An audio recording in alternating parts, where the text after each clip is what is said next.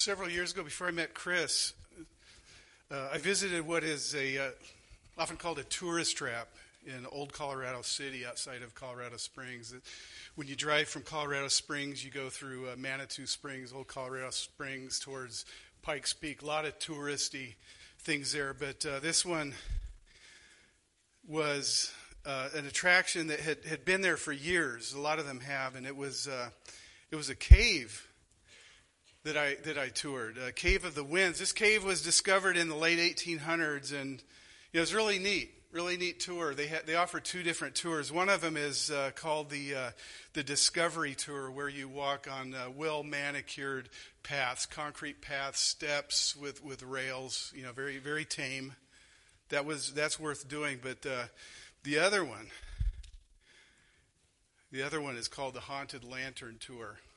And in the Haunted Lantern Tour, according to the advertisement, you get to visit the unimproved Manitou Ground Caverns on a 90-minute guided tour, which includes nearly a mile of walking. And it says, like the adventures of the past, you will navigate dark, narrow tunnels, low passageways, uneven stairs, and rooms with muddy original floors. It's really cool.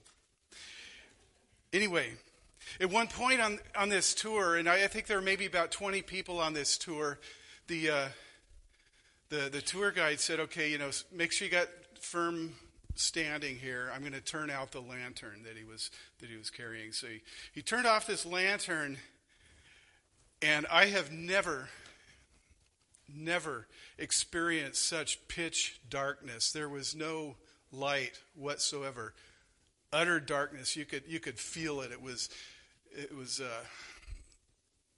strange, really. And it's like your eyes are trying to adjust to this, and they just can't. And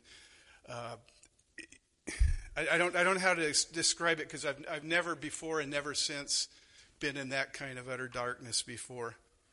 But after a moment, the tour guide he lit a match and held it up. And this one little flame, this flickering flame from this match, lit up the cavern. And then when he lit the lantern back up, it was just like a flood of light, just an amazing amount of light just from this lantern. And I've thought of this experience from some from time to time. I think there's a spiritual application here, how God has brought us from utter darkness of sin to his marvelous light. In particular, I'm reminded of what Paul says in Colossians 1:12 through 14, and in his prayer for his readers, he says, giving thanks to the Father who has qualified you to share in the inheritance of the saints in light. He has delivered us from the domain of darkness and transferred us to the kingdom of his beloved Son, in whom we have redemption, the forgiveness of sin. Now, can you recall our study in 1 Peter? Do you remember this verse? This was 1 Peter 2:9. Peter says that, speaking of the church, you are a chosen race, a royal priesthood, a holy nation, a people for his possession, that you may proclaim the excellencies of him who called you out of the darkness into his marvelous light. Now, as we continue our study of 1 John, picking up in chapter 1, verse 5, we see John embracing this idea, this concept of the contrast between darkness and light. In fact, he makes a very bold statement about God, about the nature of God. He says that God is light. Read with me, starting in verse 5 of chapter 1. This is the message we've heard from him and proclaimed to you, that God is light, and in him is no darkness at all. If we say we have fellowship with him while we walk in the darkness, we lie and do not practice the truth. But if we walk in the light, as he is in the light, we have fellowship with one another. And the blood of Jesus Christ, or the blood of Jesus, his Son, cleanses us from all sin. If we say we have no sin, we deceive ourselves, and the truth is not in us. If we confess our sins, he's faithful and just to forgive us our sins and to cleanse us from all unrighteousness. If we say we have not sinned, we make him a liar and his word is not in us. My little children, I'm writing these things to you so that you may not sin. But if anyone does sin, we have an advocate with the Father, Jesus Christ the righteous. He's the propitiation for our sins, and not for ours only, but also for the sins of the whole world. Amen. Lord, I pray that we listen to your words today. Lord, as Jim prayed this morning, Lord, let your Spirit, let your Holy Spirit anoint me as I speak your word. Lord, that we would hear it, take it in, listen, and apply it to our lives, Lord. Change us. Transform us, Lord, with your word. In Jesus' name, amen. So last time we talked about fellowship. Remember this book is about love. John was the apostle of love. He was the beloved apostle. Very major theme in this book is love. Major theme in this book is light. A major theme in this book is fellowship. Fellowship with God, fellowship with each other.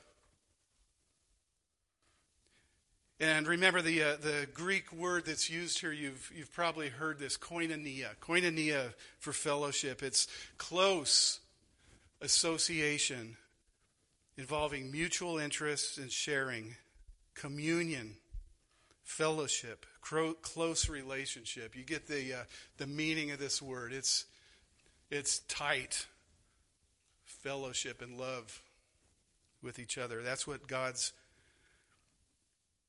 desire is. For us to have fellowship with him and for us to have fellowship with each other. So John continues this idea, looking at how our fellowship is affected by our sin. How we utterly need God. He, having given us the purpose, he now identifies his message. He says, this is the message we have heard from him and proclaimed to you. So the title of this sermon is Walking in the Light. Let's look at what it means to walk in the light. First, the statement, the idea that we need to start with God. God is light. God is light. John starts his section with this bold statement, this unequivocal fact upon which the following discussion is based. It's a statement of contrast, a statement, again, about God's very nature. God is light, and in him is no darkness at all. So what does it mean that God is light?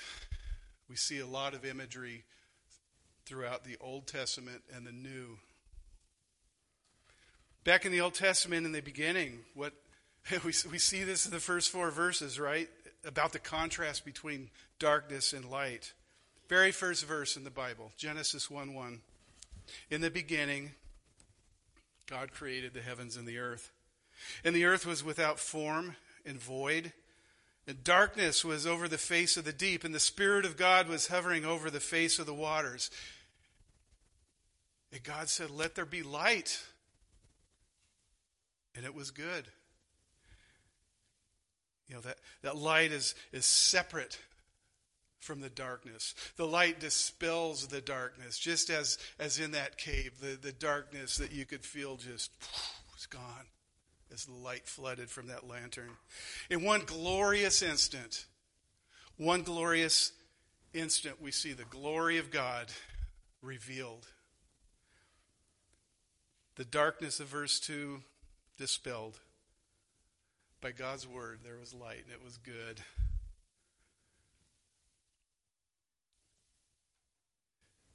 When John asserts that God is light, he's bringing up this Old Testament imagery. And in Exodus 3, Moses experiences God as fire, the light of fire. In Exodus 13, God makes his presence known as fire again, as he lights the way for the Israelites as they travel in the desert through the darkness. In the tabernacle, God's presence is signified by fire on the golden lampstands. Fire brings light, and so similarly, God is described as light. So Psalm 104:2 said that God wraps himself in light as with a garment. And the psalmist appeals to God. He says, "Let the light of your face shine upon us, O Lord." I love that. Let the light of your face shine upon us, O Lord. You know, God's working among his people is consistently described as bringing us the light which dispels the darkness. Now, John's going to develop this as he goes along. Let me point out here there's a definite link between God's light and God's love. And we're going to see that as we go through the book. You know, in verse 3:11, John says, "This is the message we've heard from the beginning, that we should love one another." He says here, God is light. 4:7, he says, God is love. God is light. God is love. This is the nature of our God. 4:7, he says, "Beloved, let us love one another, for love is from God. And whoever loves has been born from God and knows God. Anyone who does not love does not know God." Anyone who does not love does not know God. That is a very strong and bold statement. So having established the nature of God, for love is from God, John gives us three statements that we might make. These are, three potentially false statements. Three false statements. He says, if we say this, let's look at these false statements, and then he counters each of these with a solution. And the solution is Jesus Christ. Well, let's look at these. We must walk in the light.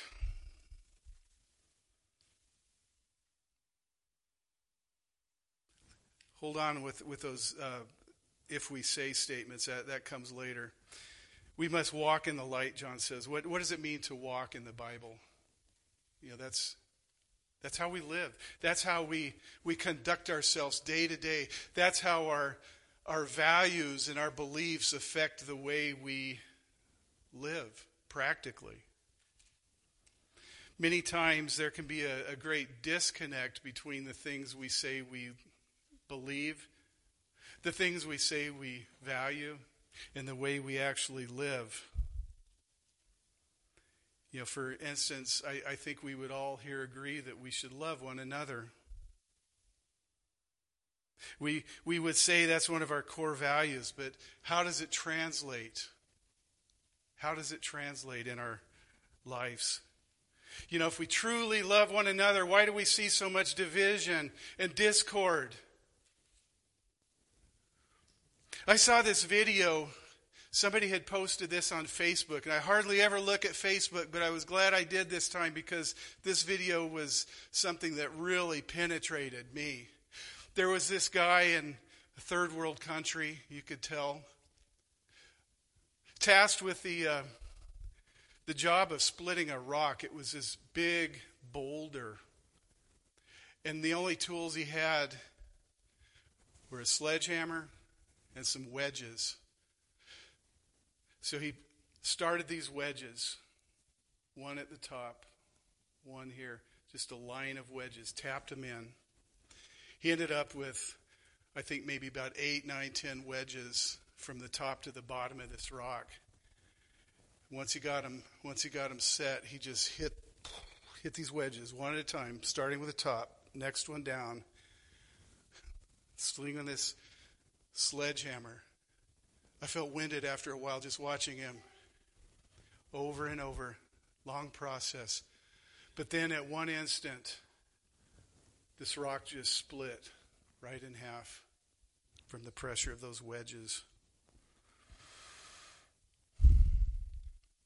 I was thinking this guy could have done this a lot easier with some dynamite.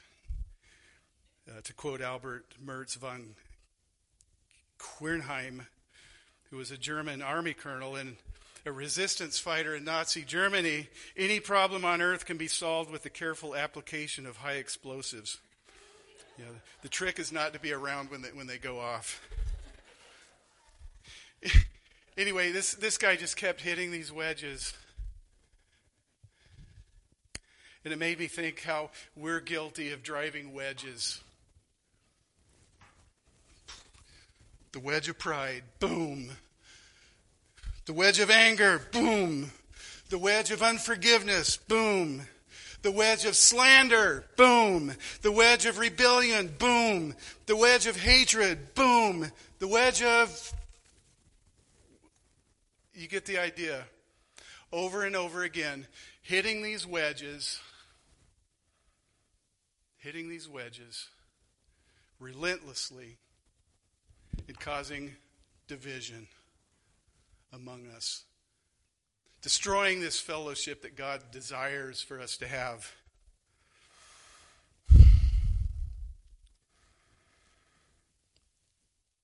Do we love one another the way Jesus loved us? This is what he commanded of us.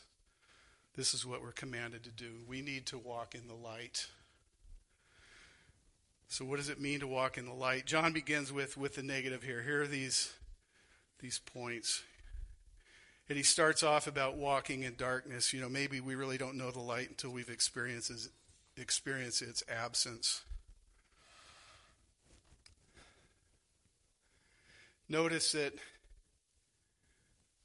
against the claim that God is light, here are some false claims. First, John says, if we say we have fellowship with him while we walk in darkness, we lie and do not practice the truth. Fellowship with God. Again, this word koinonia.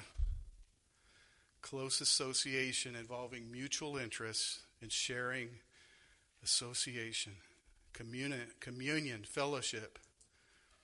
So let me ask, how's our relationship with the Lord? How is our fellowship with him? Is it close? Do we share his interests? Do we share his desires? Do we share in his attitudes? Do we long to be with him, to enjoy his presence? You know, if we say yes to these things, but we walk in the darkness of sin,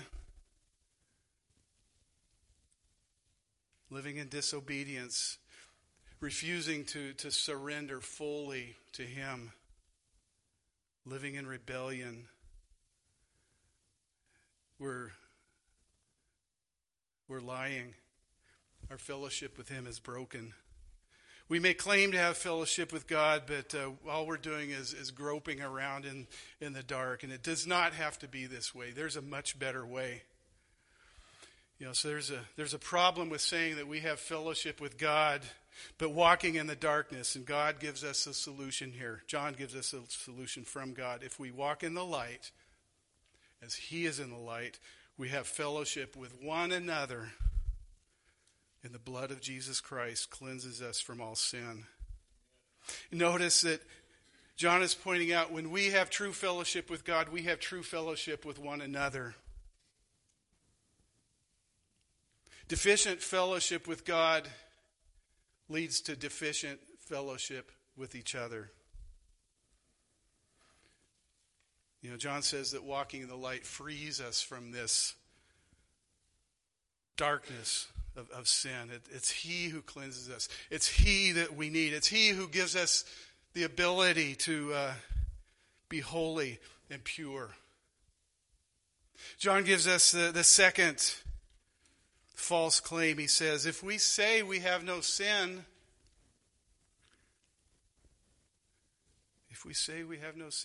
a few years ago I preached a sermon from 1 Chronicles 7:14 at another church. 1 Chronicles 7:14 says, if my people who are called by my name will humble themselves and pray and seek my face and turn from their wicked ways, I will hear their prayers from heaven and I will heal their land. What a great promise. If we can do that as a church, what will God do? He'll heal our land. Well, anyway, there was a small group of men who met on Sunday mornings before church, and I think about 4 or 5 of them. And one of these guys, Jim was his name, he comes up to me. He says, this was like about a week later. He said, Pastor Tim, we've been talking at our group about what you said in that sermon. He said, would you come and talk to us about this? I'm thinking, yes. It's always good to know people are listening to the sermon. I was stoked. And I said, yes. So I went there, and Jim, he goes, and he's got this very sincere look on his face. I love Jim Smith. And he said, we're humble. We pray. We don't sin. So why aren't we seeing revival in our church? And he was sincere. He was serious. And I just had to humbly say, if I ever tell any of you guys that I don't sin, please correct me, because the Bible says that I'm a sinner. The human heart is deceitful and desperately wicked. There's none righteous, no, not one, and we all sin. But it's not a hopeless situation. Our natural tendency as sinful people, sinful humans, is that we are disposed to denial. We keep silent as we continue our sin. And when the Holy Spirit convicts us of that sin, which is it's what he does, we ignore him. We say, no, I'm all right. My sin's no big deal. I'm much better than most everybody I know. John says if we say we have no sin, we deceive ourselves. I don't think we're deceiving anybody else because they know us. But we're deceiving ourselves, and the truth is not in us. Self-deception. The third, if we say we have not sinned, we make him a liar, and his word is not in us. I'm afraid, brothers and sisters, that many times, probably most times, we don't take sin as seriously as we need to. Even the word sin is something we don't hear very often. I had a coworker in Montana, an unsaved young man, Jonathan, who, when I was talking to him about the gospel, about sin, and how we need to come to Jesus because there's really no alternative. He accused me of being hateful for suggesting that he would sin, or that anyone would sin. Of course, he had a little picture of a sea turtle on his desk. He sponsored this sea turtle, and one day when I was talking to him about this sea turtle, he said, it's just evil what we're doing to these sea turtles. Maybe he was right. But if we say we have no sin, if we have not sinned, we make him a liar. His word is not in us. In one of his sermons, Fleming Rutledge says, how do we measure the size of a fire? By the number of firefighters and fire engines sent to fight against it. How do we measure the seriousness of a medical condition? By the amount of risk doctors take in prescribing dangerous antibiotics or surgical procedures. How do we measure the gravity of sin and the incomparable vastness of God's love for us? By looking at the magnitude of what God has done for us in Jesus, the Son of God, who became like a common criminal for our sake in our place.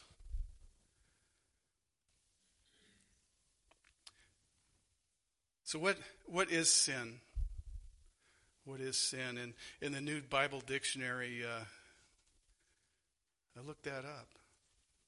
And this one statement that is made, I think, is very good here. It says, the most characteristic feature of sin in all its aspects is that it is directed against God. It is directed against God. So the point of all this is we need to lay down our pride, humbly admit, humbly acknowledge our sin, and look to the Lord. He's our only solution. He provides the way. His solution is forgiveness. John here says if we confess our sins, he's faithful and just to forgive us our sins and to cleanse us from all unrighteousness. He's faithful. When he says he's going to forgive us, he's going to forgive us. He's faithful. He's much better at forgiving than we are. Have you ever sought someone's forgiveness and they said, yeah, I forgive you, and they keep punishing you? They keep bringing it up over and over again and coming up with ways to let you know that they have not forgiven you. They're still upset. They keep reminding you and everyone they know that you've wronged them. Wives, husbands, does this ring any bell for you? We're all guilty of this. But he's faithful. Where we are not, he is. He is faithful to forgive us and to cleanse us from our sin. Thank God when he forgives us, he forgives us. When he says he is, he's faithful. The relationship is mended. The fellowship is restored. And it's not like God's like an indulgent grandpa just saying, oh, it's okay, boys will be boys. No, he's just. He's faithful and he's just. Sin has serious consequences. It separates us from God. It condemns us. But our sins, through his justice, his righteousness, our sins have been paid for, the penalty by the blood of Christ Jesus. And I love what Psalm 32 says. And we did a sermon on this a while back. Psalm 32, blessed is the one whose transgression is forgiven, whose sin is covered. Blessed is the man against whom the Lord counts no iniquity, in whose spirit there is no deceit. For when I kept silent, my bones wasted away through my groaning all day long. For day and night your hand was heavy upon me. My strength was dried up as by the heat of summer. But I acknowledged my sin to you, he says, and I did not cover my iniquity. I said, I will confess my transgression to the Lord, and you forgave the iniquity of my sin. That is beautiful. He's faithful and he's just to forgive us of our sin and to cleanse us from all unrighteousness. At the end of chapter 1, John had said that he was proclaiming this message of Jesus. He said so that you might have fellowship with him. And our fellowship is with the Father and his Son, Jesus. Now he's continuing this thought. He says, little children, I am writing to you these things that you may not sin. You see the connection? What happens to our fellowship? Our fellowship with God when we sin. It's cut off. When we go our own way against God, we have turned our back on him. It's hard to worship the King when you are at the same time rebelling against him. And that's what sin is. But we do sin. We all struggle to stay in close fellowship with our Lord. That hymn says, prone to wander, prone to leave the God I love. That describes me.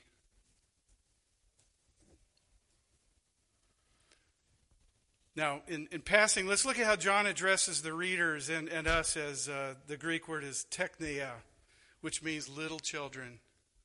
Little children. Remember, John's an old guy, and he considers himself the spiritual father of these younger people. You know, this term also is used by Jesus in loving address to his disciples in the Gospel of John. John reports that. It's not an insult. It's not demeaning. I guess we need to be okay with considering ourselves to be little children. Remember Peter in 1 Peter said, as beloved children, be imitators of God. Each of us,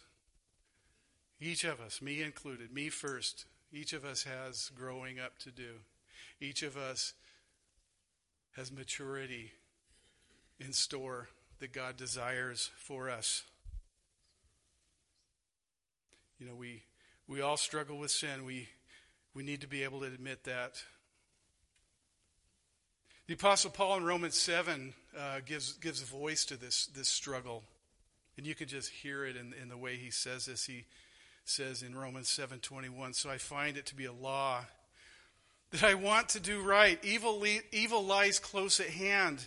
For I delight in the law of God in my inner being, but I see in my members another law waging war against the law of my mind and making me captive to the law of sin that dwells in my members. He says, wretched man that I am, who will deliver me from this body of death? And then he states the solution. Thanks be to God through Jesus Christ our Lord. So anyway, John is saying, I've written these things to you that you may not sin. Let's take seriously the sin in our lives. Let's not take lightly broken fellowship with God. You know, we need that fellowship. We need to be close to him. Let's not be satisfied with broken fellowship with each other. We need that fellowship. We are the body of Christ, and we are here, each one of us, to serve the body. Thanks be to God through Jesus Christ, is what Paul says. And really, this is John's conclusion here as well. In verse 1 of chapter 2, if anyone does sin, we have an advocate with the Father. Jesus Christ, the righteous. He's the propitiation for our sins, and not only for ours, but for the sins of the whole world. We have an advocate, Jesus Christ, the righteous. We need him. He took the sins of the world. He took our sins and he bore them on that cross. Praise God. Praise God, we've got an advocate in him. So in conclusion, let's take our sin seriously.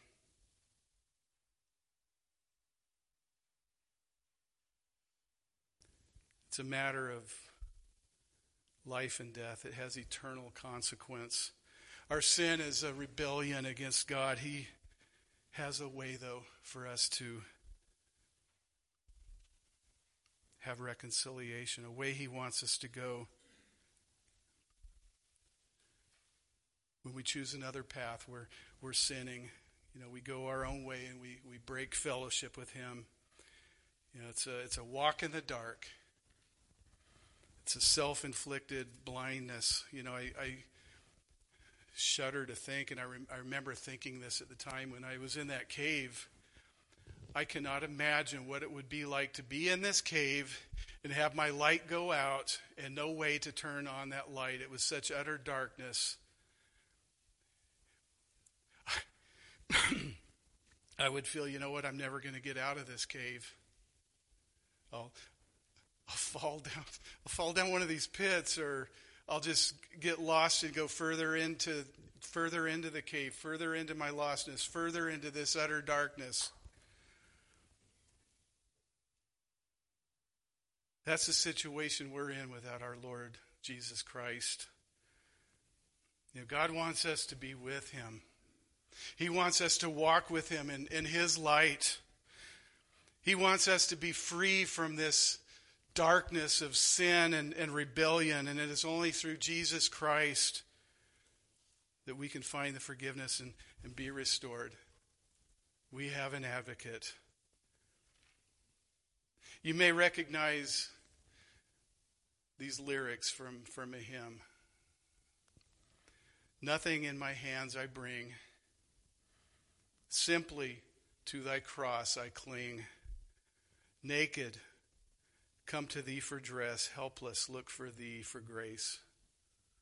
That's Rock of Ages cleft for me. Let's pray together. Father, in Jesus' name, by your Holy Spirit, we thank you for taking us from the kingdom of darkness, from utter darkness, and translating us into your marvelous light, taking us from utter depravity to the righteousness that we have in Jesus Christ. We thank you, Lord, for delivering us. Lord, we're helpless, we're weak, we are sinful. We acknowledge that, Lord, and we are so grateful, Lord Jesus, for your advocacy. Take us, Lord, and change us, transform us. Amen.